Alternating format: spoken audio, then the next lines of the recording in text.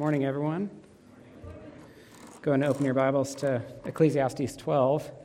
Sure is a blessing to be back with all of you again. Very, very thankful to stand here. I thought it would be quite a few more weeks or maybe even months, so attribute your prayers to my recovery. So thank you so much. Easiest way to find Ecclesiastes is turn towards Psalms and then two books to the right, Psalms, and then Proverbs and Ecclesiastes in the political books. This was the longest season that I went without sharing God's word. Not just the longest season without preaching, but because other times that I preached, there'd be a home fellowship or Sunday school or evening service I could share the word. But it was a month, and there was a verse I kept thinking about because it reminded me of how much I missed immensely being able to be up here. Jeremiah was not able to share God's word for a season in his life, and in Jeremiah 20, verse 9, he said, "There is in my heart, as it were, a burning fire shut up in my bones, and I am weary with holding it in, and I cannot." And so I'm very thankful to be able to share some of the truths from God's word that I feel like he's given me over these last few weeks. The title of this morning's sermon, have I prayed yet? No? Okay. Father, I guess I was too excited to share your word and get into it, but we would want to pray first, for sure, Lord, and bring this time before you, ask for your blessing on it. I just want to be your vessel, Lord. I feel like there's things you shared with me the last few weeks that you would have me share with your people, and I'm thankful for that. I think there are wonderful truths in these verses, reminders, strong encouragement for the young and old alike. I would want to do justice to the scriptures and to what you want to say, and so I pray you'd prevent any of my failings or weaknesses from hindering the tremendous truths that you want revealed. I thank you. I know that for much of this sermon it can sound discouraging as we talk about our bodies breaking down and heading toward the end of our lives.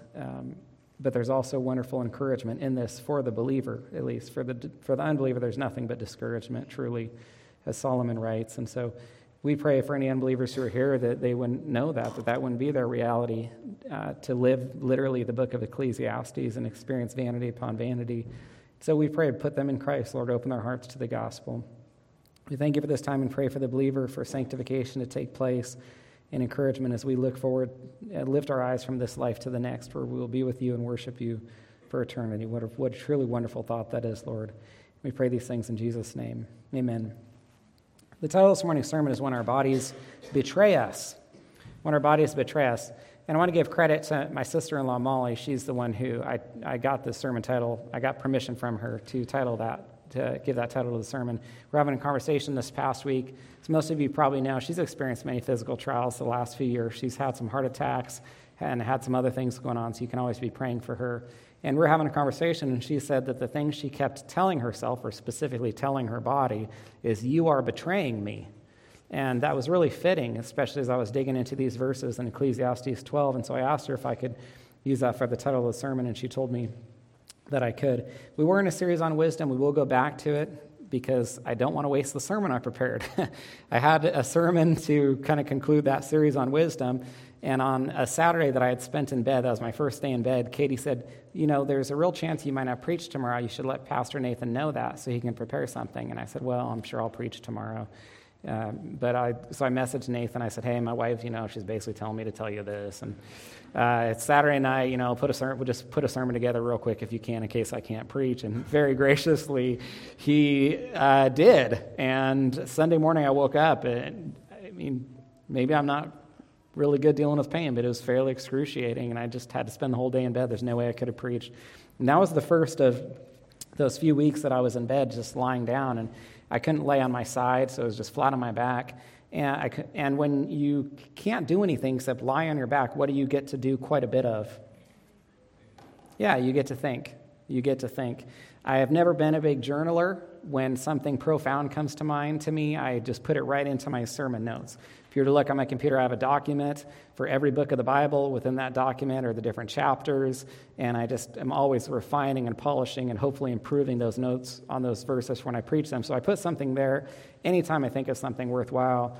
And when I was in bed, I was adding considerably to Ecclesiastes and 2 Corinthians 4, which I'll preach on next Sunday. And I thought, I'd like to share these thoughts with the church, the things that I feel like God has shown me, because, well, really for a few reasons. This has been a fairly trying season or year, not just for me or a few other people in the church, but for most of the people in the church. Also, Jameson preached on trials a few weeks ago. If you haven't listened to those sermons, I'd highly encourage you to. Those 2 weeks were wonderful for me, particularly. Just lying in bed, looking at him and being fed, sitting under his preaching was a great blessing to me. Make sure you hear those sermons if you haven't. But I thought that this sermon and next week's sermon would flow well from those sermons as well. So what I want to do this morning is I want to read through these verses in Ecclesiastes 12. I want to give you an understanding of them, and then I want to share the application from them. So look with me at verse 1. Solomon says, "Remember also your Creator in the days of your youth," and we'll talk more about that part later. Then he says, "Before the evil days come, and the years draw near, of which you will say, I have no pleasure in them." Now, some of your Bibles might not say before the evil days come. What does anyone else have something different? Before the what? Difficult days come. Don't think evil days in terms of days filled with wickedness as the world gets worse and worse. When he says evil days, he's referring to those days when you get older that are filled with difficulty or pain or physical trials. He means, which is why it's translated that way in some Bibles, the disabilities, the sicknesses, the handicaps. Even just this morning talking with Ellie Williams and some of the things that she's going through. Many people have reached out to us. We've heard about many of the physical trials people have been dealing with. Some of them were a complete surprise to me. There were wives who were talking to Katie, encouraging Katie about me by sharing about the things that their husbands were dealing with. Husbands that to me seem to be perfectly healthy, but have been experiencing different ailments and physical trials. And so that's what Solomon is talking about there. When he says the evil days to come, he basically means when you get older and your body starts betraying you. Now look at verse 2. He says, before the sun, and he's talking about old age here, before the sun and the light and the moon and the stars are darkened and the clouds return after the rain. And so Solomon is comparing old age. It's interesting. Even when I was in the conversation with Ellie this morning, I didn't get Ellie's permission to share all this stuff. Is it okay if I share all this stuff, Ellie? It's probably okay. So she's like, the golden years. That's what she said. These are the golden years. That's not necessarily how the Bible presents those years. Right here in this verse, it's before the sun and light and the moon and the stars are darkened and the clouds return after the rain. So he's comparing old age with a gloomy day or stormy day where the clouds cloud out your enjoyment or pleasure that you could find in life. And then in the following verses, what Solomon does, just to tell you ahead of time so you can look for this, he provides really one of the most imaginative and creative descriptions of old age or of our bodies breaking down, and then even of death itself in all of Scripture. What he does is compare our bodies with a house that is breaking down and then finally falls apart and returns to dust, which is fitting because that's also what happens with our bodies. And there are other places in Scripture that make this same comparison. Job 4:19, which is why it is such a fitting metaphor. Job 4:19, how much more those who dwell in houses of clay, whose foundation is in the dust, who are crushed like the moth. 2 Corinthians 5:1, if the tent that is our earthly home is destroyed, we have a building from God, a house that is not made with hands, that is eternal in the heavens.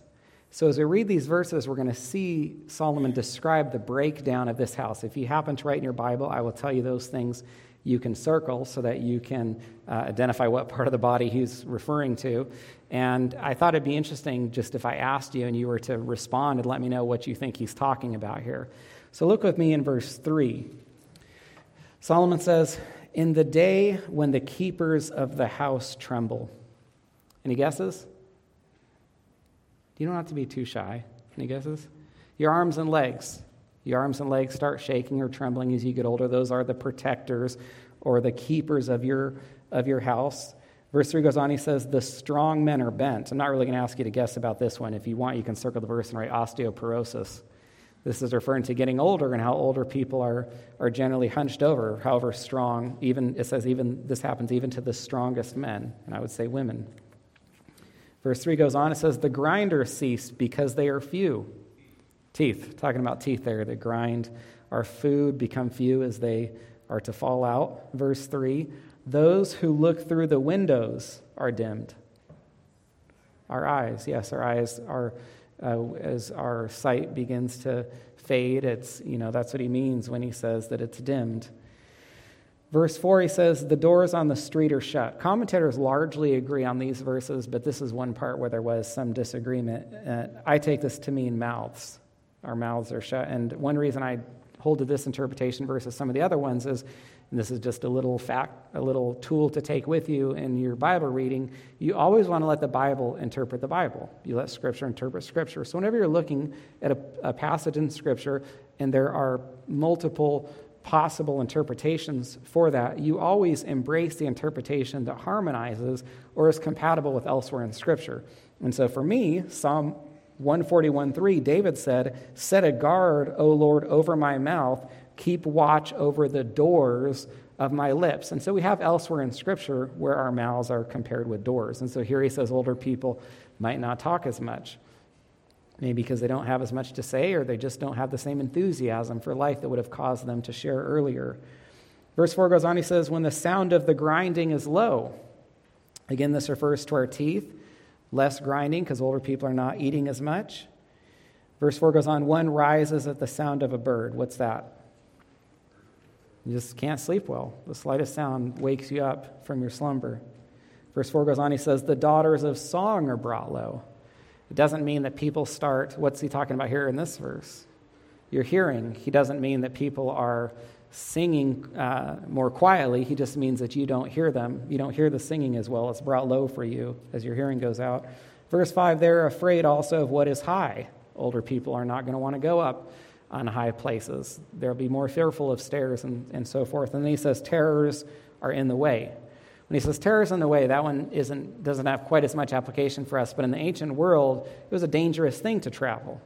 Solomon wrote this in his day, 1,000 years before Christ. Take your mind to Christ's day in the parable of the Good Samaritan and the man who was traveling and then he was robbed. So there were terrors, or there could be thieves or robbers in the way as you travel, and older people will be fearful, knowing that they could be preyed on easier, not have as much ability to escape.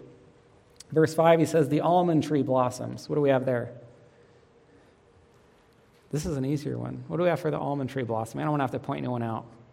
Yeah, your hair, right? The almond tree blossoms, it turns white. It's just referring to hair turning gray or turning white. It says the grasshopper drags itself along. And this is referring to the grasshopper wearing itself out during the summer season as it prepares for winter, and then it's tired and fatigued and drags itself along, moving very slowly as an older person might. It says desire fails, lacking the desire to do certain things. Most commentators point out this is referring to physical intimacy, which could diminish with age, but it could also be referring to anything where you're lacking some of the same passion or initiative in life that you had earlier. Verse 5, he says, because man, now it's very clear, there's not much, there's no metaphors. We're moving to real clarity here. He says, man is going to his eternal home, getting ready to leave this life for the next. The mourners are going about the streets. In the ancient world, they'd hire mourners, people who would wail and sob when someone died, and that's what this is referring to, the funeral taking place. The following verse, just to tell you ahead of time, is the one with the most controversy or disagreement among commentators. Verse 6 uses a number of different metaphors for death, and I'll tell you after looking at a number of commentaries what I believe each one of them means, but it is my best guess. I could be wrong. So look at verse 6. He says, before the silver cord is snapped, this probably refers to the spinal cord breaking. Says the golden bowl is broken. This probably refers to our brains stopping. Says the pitcher is shattered at the fountain. This could refer to the heart failing. And again, I take this interpretation because I think it harmonizes with elsewhere in Scripture where the heart is associated with a fountain. Proverbs 4:23, keep your heart with all diligence, for from it flow the springs of life. And then he says the wheel is broken at the cistern. That probably has our arteries or veins in view, which flow from the wheel or flow from the heart the way that spokes on a wheel go out. Even in the ancient world, they understood that when people died, their arteries and veins are no longer pumping blood. And then this interpretation, even if I'm incorrect on any of my understanding of it, nobody disagrees that what Solomon is talking about is death. And there are some important things that we can glean from what he's shared up to this point. And this brings us to lesson 1. Our body, part 1, is fragile.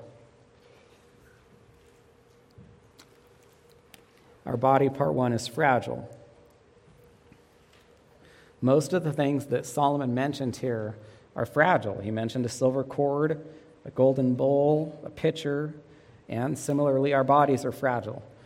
It was interesting for me writing this because this is probably the word that most came to mind to me. If someone asked me how I felt over the last month, if I wasn't in pain, I would just say that I felt fragile. So I'm lying in my bed. Most of this time I want to see my family. My children would come in. Katie's often kind of the gatekeeper there. They got to get past her, and guess what Katie says every single time they're coming into the room? Be careful with your daddy, or basically your daddy is fragile. They want to come in and they want to run and jump on the bed or something like that. I came to church, once I could stand up, and even when I could walk around the house, there was still this feeling with all of my children, like, be careful with daddy. If you hug him gently, hold his hand gently, don't pull on him, don't jump on him or anything like that. I came to church last Sunday, even happened somewhat this morning. People see me, it's very nice to see everyone. People come up, and they're kind of reading me, and it's like, do I shake his hand or do I hug him? And if I hug him, I don't want to break him, hug him very gently. So I'm at home, and it's like, be careful with Daddy. I get to church, and it's like, be careful with Pastor Scott. He's very fragile, so thank you for being gentle with me. Here's why I'm saying all this. Many people start feeling fragile or become fragile as they get older, and Solomon is providing phenomenal advice. He is providing phenomenal counsel here. The reason that I wanted to look through these verses first is that if you look back at verse earlier in the passage when Solomon says to remember your Creator in the days of your youth before those evil or before those difficult or painful days come, consider how beneficial that advice truly is. He's telling you there's storm clouds on the horizon. There's pain coming. There's suffering coming. Your body is going to betray you. Your body is going to break down when you get older. So what is very important? That earlier in your life, you have remembered your Creator and you have laid that foundation for when those difficult days come. Who's going to be able to handle old age, all the pain, all the suffering, all the grief from it? Only a believer, only someone that can look to Christ for comfort. Otherwise, all of that suffering, all of that pain is absolutely meaningless. There's no hope found in it. And as James says, to count it all joy, the unbeliever is unable to do that. And so Solomon says, before all these things start happening to you, you need to remember your Creator and lay that strong spiritual foundation for the difficulty that's ahead. The next part of lesson 1, our body is valuable. This is a little... This lesson might be hidden a little more from us because of how wealthy or how opulent we are. But if you were to read this in Solomon's day, you understood that he's not just describing the breaking of objects, he's describing the breaking of very valuable objects. Few people are going to have silver cords. Few people are going to have golden bowls. We don't eat out of golden bowls at our houses. At our house, we don't have things hanging lamps from silver cords. And so he's talking about how valuable these objects are, and they're objects that represent our bodies. He's talking about the value that our bodies have. The next part of lesson 1, our body, part 3, can break suddenly and unexpectedly. Can break suddenly and unexpectedly.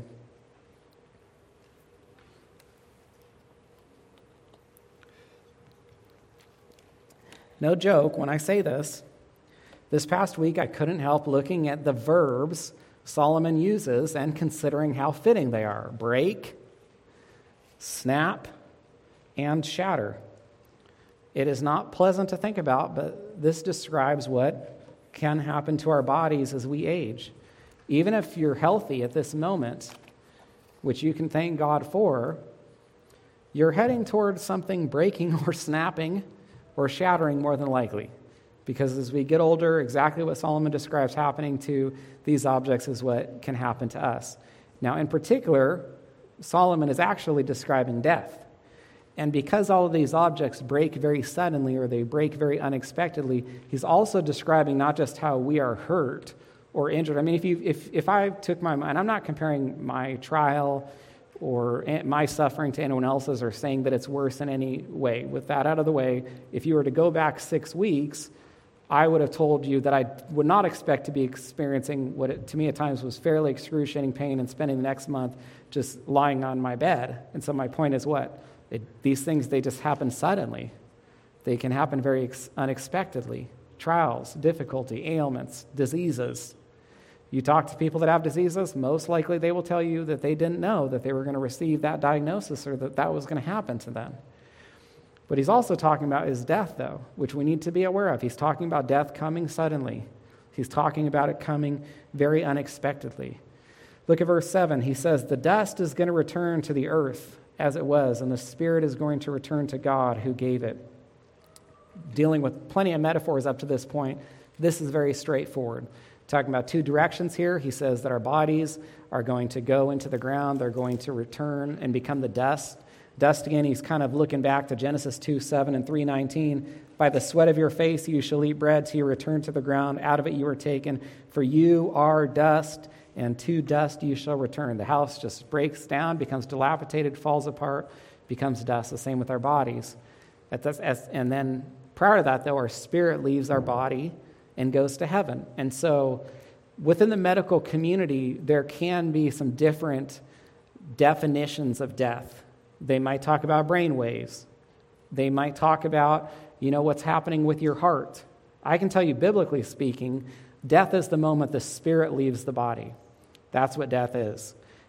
Death in Scripture is personified as this enemy that Christ has defeated for us. But if you take your minds to the book of Revelation, I think it might be verse 9, God actually prevents death from taking place. There are individuals who are on the earth at that time who for 5 months cannot die. Well, what does that mean? That means their spirit doesn't leave their body. It would be I can't imagine what it would be like, the suffering that people would be experiencing. Just, it says wishing to die, but being unable to die, it seems, because their spirit will not leave their body. And so that's what he's got in view here. He's got death in view. I want to share something with you. Katie and I went over the sermon this past week like we normally do, and there were probably 3 or 4 times where she made the same point to me. She said, this is a terribly discouraging sermon. And I think she said that it might have been one of the most discouraging sermons that she's ever heard before. And I agreed with her. I didn't argue with her. But I'll tell you this. It's absolutely true. And you need to hear it, and you need to be aware of it. And it's in God's word for us to know. And he's put this here because this is exactly what is happening or is going to happen. And there are a lot of people who have come to the end of their lives and probably would wish more than anything that they would have had someone or heard a sermon that pointed them toward their Creator earlier than that. Now, the fact that God has put this in his word for us tells us what? It's important, it's true, and he wants us to know it. Now, I'll be the first one to say that I know that this doesn't jive with health and wealth or prosperity preaching. Nobody wants to hear stuff like this in those churches.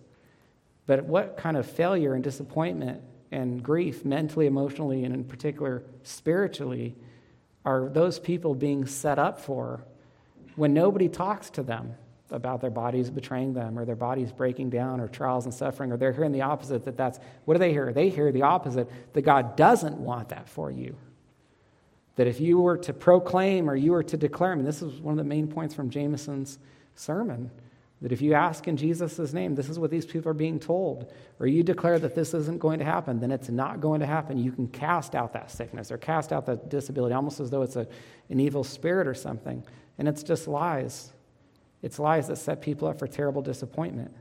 And so God records the truth for us here, and we need to hear this. If you look back with me at verse 1, I think you can find application better now that we've covered these verses. There will be encouragement toward the end. Look with me at verse 1. Just read it again. Solomon says, "Remember your Creator in the days of your youth, before the evil days come," or the difficult and painful days, "and the years draw near when you're older, and you would say, I have no pleasure in these days any longer, before the sun and light and the moon and stars are darkened, and the clouds return after the rain." If you hadn't, who needs to remember their Creator? Simply put, who? Everyone. That's the answer. That's correct. It wasn't a trick question. Everyone needs to remember their Creator. So if you hadn't read these verses before, you'd probably expect Solomon to say, remember your Creator, however old you are, or in any stage of life, or all of you remember your Creator. That's not what he does, though. Why not? He addresses who? He addresses young people. or youth. That's who he talks to specifically with these verses, which is interesting because as you read the verse, it looks like he's largely talking about old people, but at the beginning, he targets young people. And why would he do that? Why would he say this? The simple answer is it's easy to forget your Creator in the days of your youth. Older people don't often have to be told that. There's really a lot we can learn from this, and it brings us to lesson 2. It is easy to forget our Creator in the days of our youth because, part 1, everything is working well.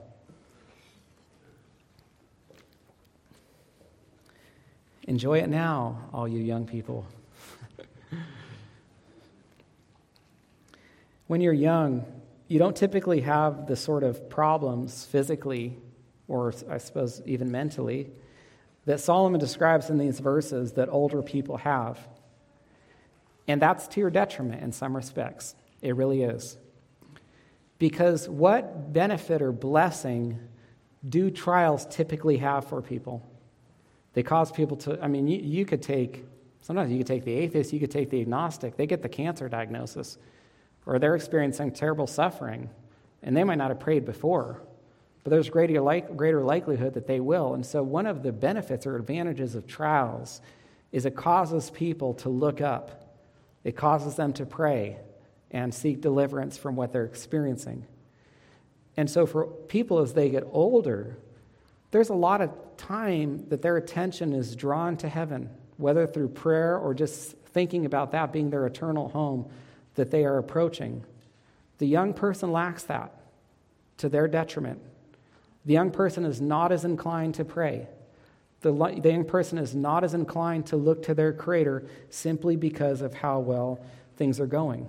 But Paul says, when I'm weak, then I'm strong. When the trials come, that's when you look to the Lord. Few things cause us to pray more than health problems. I have no problem with this whatsoever, but if you listen to most prayer requests, they're either for people's salvation or they're for physical affliction or suffering that people are experiencing. Few things in life cause us to look to the Lord more than health problems do, and young people don't typically have that nagging or even that benefit that would cause them to do so. So what does Solomon say? He says things are going well for you at this season of life, but you need to, and because of that, you need to make sure that you remember your Creator before your body starts breaking down. Lesson 2, it's easy to forget our Creator in the days of our youth because part 2, meeting Him seems far away. Meeting Him seems far away.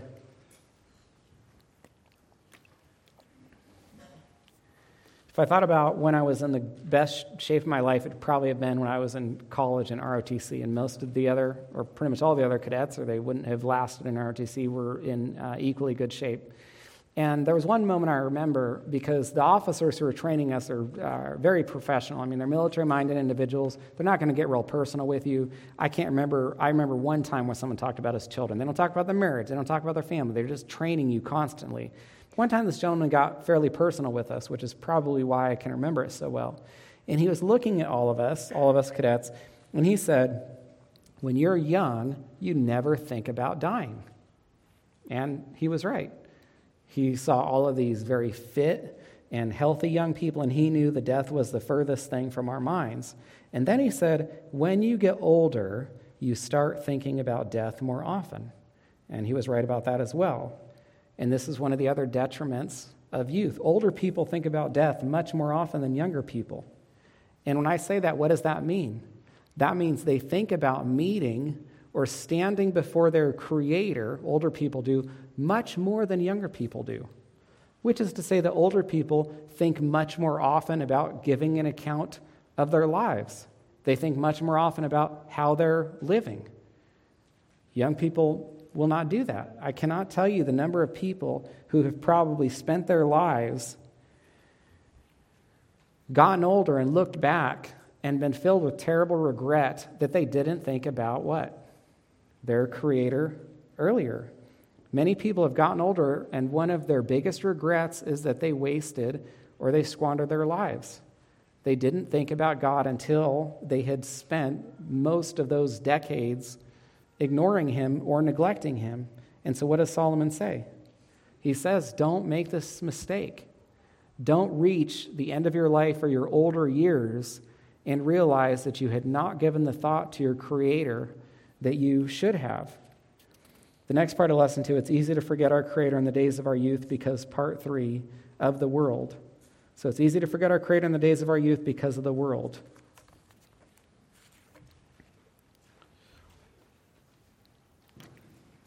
It's easy to forget our Creator in the days of our youth because of the world. The world targets young people. It aims for young people. Whether it's the media, whether it's the movies, whether it's the music, it's always trying to pull in young people. Because when you're young, it's very easy to get caught up in the world and what it offers. It's not to say that there aren't temptations that accompany old age. There's still the flesh, there's still the devil, but I will say this. When you're younger, the world is considerably more attractive. The things that it offers you that you can sometimes just outgrow when you get older. You'll say things like, this is something young people do. Young people would do that. Older people will not do this. Young people are targeted. And so being young, it's exciting, but the excitement can also become this barrier to closeness with God when you bring the world into your life. Young people can be more focused on the world. And when I say that, I mean young people can easily be more focused on the physical and the temporal of this life and what surrounds them and what is being offered to them versus the spiritual and the eternal. And so what does Solomon say? He says, you need to remember your Creator in the days of your youth. What is one of the best ways for people, when he says remember your Creator in the days of your youth, he's saying look to heaven. What is one of the best ways to deter people from sin or temptation? It's not to tell them to try harder. Just remember this. When you're counseling people, they've already been, if someone has the humility to come to you regarding a sin or a struggle, I guarantee they've already been trying. They don't need to be told to try harder. What they need to be told is to look to Christ or have a heavenly or an eternal view. They've been failing because they've been trying hard and probably feel like they can't try harder. And so what they need to be told to avoid sin and temptation is to look to Christ, to lift their eyes from the physical and temporal to the heavenly and the eternal. Why am I telling you that? Because that's what Solomon is saying. When he says, remember your Creator, he's saying, look to heaven. Look to the Lord. It is one of this. What person who has their eyes set on heaven is going to throw themselves into the world? And what person who is in the world, who looks to heaven, can do anything but be removed from the world or stop looking at heaven? They're incompatible. They're mutually exclusive with each other. And so Solomon says, avoid the world by remembering your Creator when you're young. Lesson 3, remember your Creator in the days of your youth before your body betrays you. Remember your Creator in the days of your youth before your body betrays you. I want to make a very strong appeal to all the young people, and so I'd ask you to listen to me, please. If you're writing or doing something, go ahead and look at me. God has given you some things that you take for granted that you're going to lose as you get older. God has given you some things that are going to diminish as you get older. And what's that? He's given you health. He's given you vitality. He's given you strength. He's given you energy. He's given you intellect. The one thing that he's given you that you have more of than you'll have any other time in your life is time. He's given you desire. He's given you passion. He's given you talent. If you're a young person, God has given you all of those things that Solomon says that over time are going to be diminished. You will begin to lose them. And so what do you need to do? You need to make the most of them while you're young. You need to make the most of all of the ability and strength and talent and gifting God has given you while you still can, while you have all that energy, while you don't have any of the limitations that you're going to have when you get older. Basically, while everything is still working well for you, before your sciatica goes out and then you find yourself lying on your back for a month in bed, unable to do very much or try to get things done in a fairly unproductive way. And so the point is, don't waste what God is giving you on worldly, or even if not worldly and sinful, even if not immoral, but meaningless empty, vain activities. Paul says so many things are permissible, but they're not beneficial. That verse is not to encourage you to do permissible things. That verse is to consider whether you're doing something that is beneficial. How tragic is it when people, and I'm not even talking about throwing themselves into something sinful, but just throw them, and I'm not trying to say you can't have hobbies or activities. Let me make that qualifier first. But I am saying this, how terribly tragic is it for people to waste hours, hundreds of them, perhaps months, perhaps years of their lives on things that are not necessarily sinful, but have no eternal value? I mean, God has given you this life. If you're redeemed by Christ, what does he own? He owns you completely. He owns all of you. He owns all of your time. He owns all of your energy. He owns all of your life. He owns your desires, your pursuits, your passions should be submitted to him. To live a life where you're throwing yourself, the strength, the energy, the intellect, the vitality God has given you into something of no eternal value is to fail to serve Christ as you should as a redeemed vessel. And so the question isn't this. Don't ask this question. Don't say necessarily, is it sinful? Because there's a lot of things you can do that aren't necessarily sinful. And I've counseled enough people who have responded and said it's not sinful. The question is it profitable? Is it beneficial to the kingdom of God? Is it something that's serving the church or serving Christ or serving others? Is there some spiritual or eternal benefit to this? Or am I basically just wasting my life and forgetting my Creator in the days of my youth and doing the exact opposite of what Solomon is saying here? Tragically, there are many people who come to the end of their lives, and they can be saved people, and they regret that they wasted so many years not serving God. Now, do you know who is one of, if not the very best examples, not just in Scripture, but in all of history, of doing exactly what Solomon says not to do and wasting his life? Solomon. Solomon, probably the premier example. Has anyone in all of history, second to Christ, been given as much as he was? I mean, the ability, the talent that this man had. And he wasted so much of it, so many years. You remember some months ago, we read 1 Kings 11. Solomon embraced so much idolatry that God told him, if it was not for your father David and the covenant that I made with him, I would take the entire nation from you. But instead, he left the southern kingdom, or he left Judah and Benjamin, not because of Solomon, but because of what God, to be faithful to the covenant that God had made with David. But the point is, Solomon had turned so far from God because of that wasteful living and squandering all that God had given him. And so it's no coincidence that Solomon is the one who wrote this. You should know this if you've never heard this before. God writes the Bible through human authors, but he often uses, or always uses, those human authors' experiences, strengths, weaknesses, to give those authors credibility and bolster the points that they're making. Now, most commentators, or maybe all of them, conclude that Solomon wrote Ecclesiastes at the end of his life. So Solomon knew better than anyone what it felt like to reach the end of your life and squander what God has given you. He is one of the best examples of wasting those strong, healthy, important years that could be used for serving God, because he used them for serving his wives, serving his own pleasures, serving the idols that he was worshiping. And so he reaches out to young people, and I appreciate that he does. I appreciate that Solomon reached a point in his life where he would say this, and he speaks to every single young person. And so don't miss what he's saying. Don't make the same mistake I did. Don't waste your life like I did. Remember your Creator in the days of your youth so that you will not get older and have the same regrets that I have. And so all of the young people here, they should read this account. They should be thankful that God has graciously reached out to them through the life of Solomon and through the pages of Scripture, making this appeal to you, which is exactly what's happening.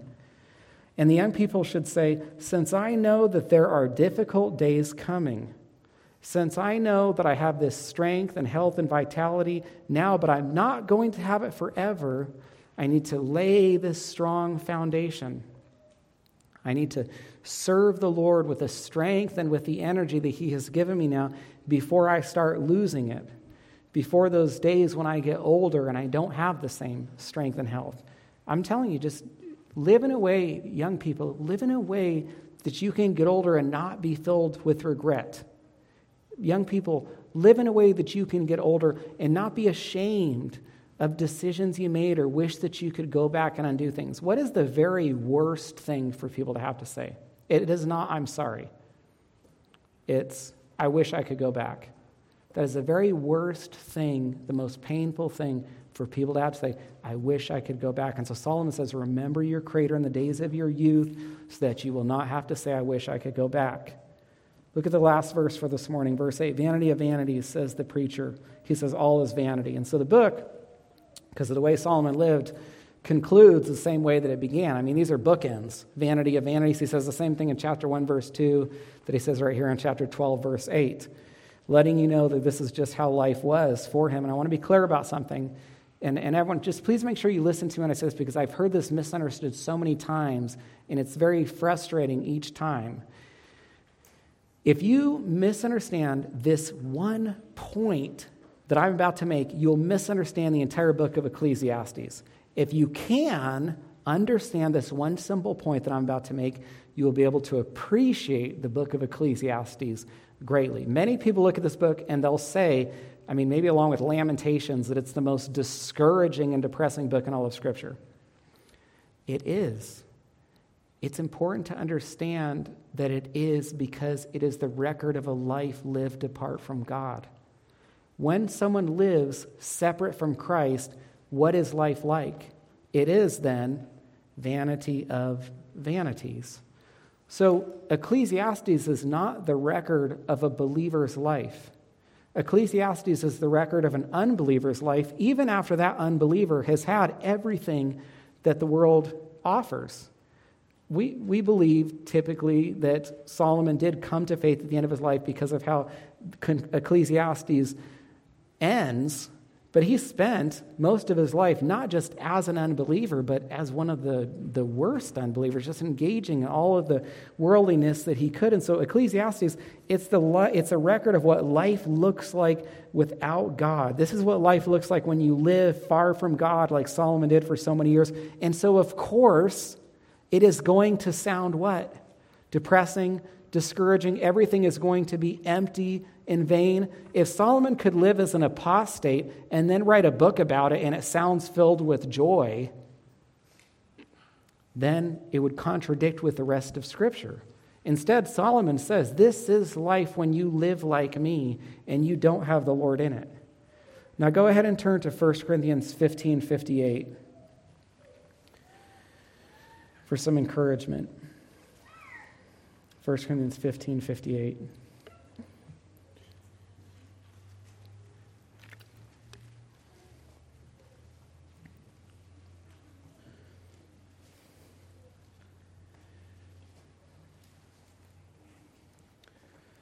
Paul says, therefore, my beloved brothers, be steadfast, immovable, always abounding in the work of the Lord, knowing that, and then notice this, knowing that if you are in the Lord, your labor is not in vain. If you're in the Lord, your labor is not in vain. Or here's another way to say it. If you're in the Lord, your labor is not the book of Ecclesiastes. If you're in Christ, Ecclesiastes is not the record of your life. And this brings us to lesson 4. Life with Christ is not vain. I know it's written differently in your handouts. I changed this last night. I didn't want it to be written the way it is in the handout. So please just put it like it is. I wanted a more positive spin on it. Instead, I think in the handout I have something like life without Christ is vain. That sounds negative. I want it positive. Life with Christ is not vain. So write that. Life with Christ is not vain. So yes, life without Christ is the book of Ecclesiastes. Life without Christ is what Solomon experienced, vanity of vanities. But life with Christ, it is not vain. Here's a simple way to say it. Life with Christ is the opposite of the book of Ecclesiastes. And I like that Paul says labor here. What if Paul said, your fun is not in vain, or your pleasure is not in vain, or your enjoyment is not in vain? You'd say, yeah, of course it's not in vain. Those are enjoyable things for me. They're not vanity. What does Paul say is not in vain? Your labor, your service, your sacrifice. What's your greatest fear as a Christian? That Christianity wouldn't be real and your life was wasted or your life is in vain. And so Paul says that's not the case. Christ is resurrected. You are not the most pitied of all people, which is what he said earlier, if Christ is not resurrected. And so to take this back to our bodies breaking down, all the suffering that you experience in Christ, all of the pain, all of the trials, all of your perseverance, it's not in vain if you're in Christ. The beauty of Christianity is that all of the worst things you might experience are not in vain if you're in Christ. Here's one other thought. As I read the book of Ecclesiastes, I saw this man, Solomon, who at best he's discouraged and at worst he's depressed and he's hopeless. And why is that? Because Solomon writes Ecclesiastes at the end of his life. He's obviously regretting the way that he's lived previously. But he's writing the book of Ecclesiastes as an unbeliever. I'm not saying he was an unbeliever when he wrote it, but I'm saying he's looking back on the life of an unbeliever. If you go to the end of your life, for an unbeliever, where are all of the best days? Behind. For the life of an unbeliever, when they reach the end of their life, there's no hope. It is the most unimaginably hopeless situation. They have nothing to look forward to. They have no future. All of the best days are behind them. For the believer, you go to the end of your life and what? It's the exact opposite. Your best days are ahead of you. You have everything to look forward to. You have a wonderful future to consider when you get to the end of your life if you're a believer.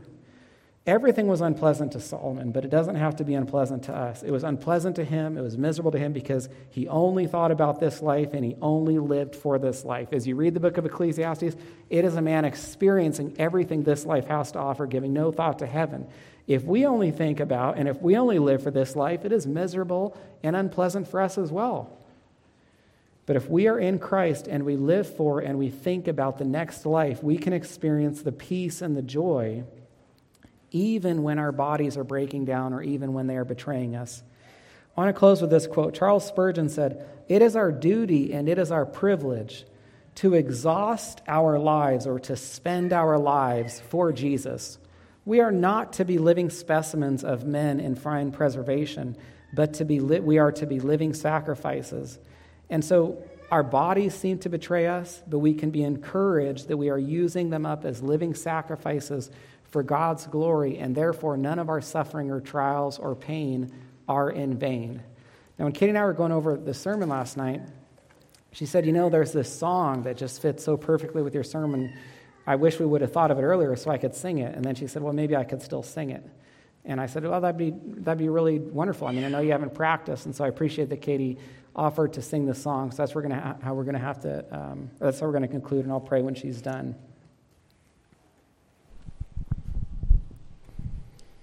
Your labor is not in vain, though the ground underneath you is cursed and stained.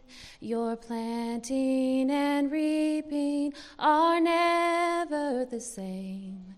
Your labor is not in vain.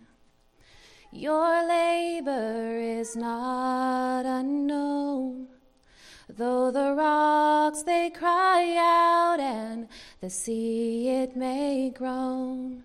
The place of your toil may not seem like a home, but your labor is not unknown.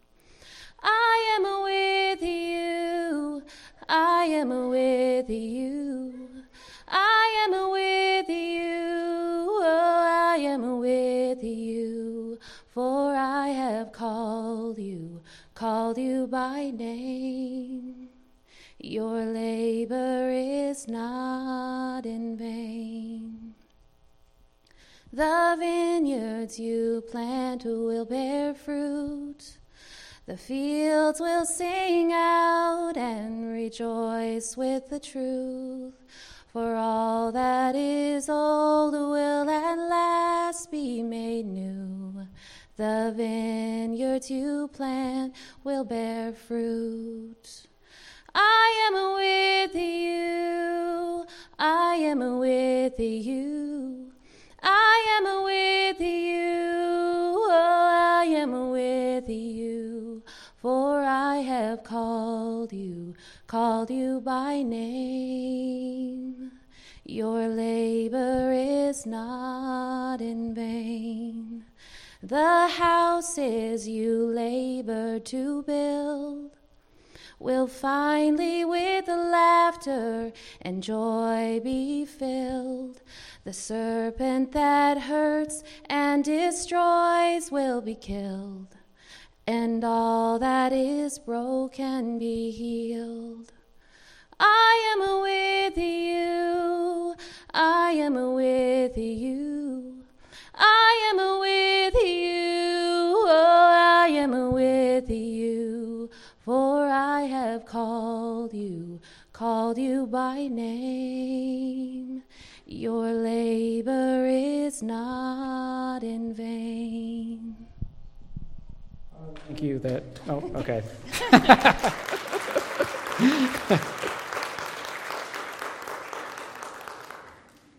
My beautiful wife.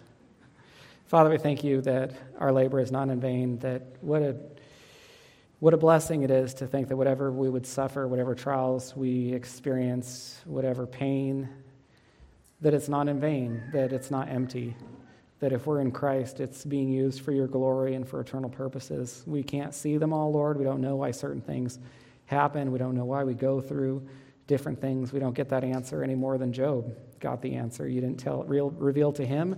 He couldn't see behind the curtain, and we can't either, Lord.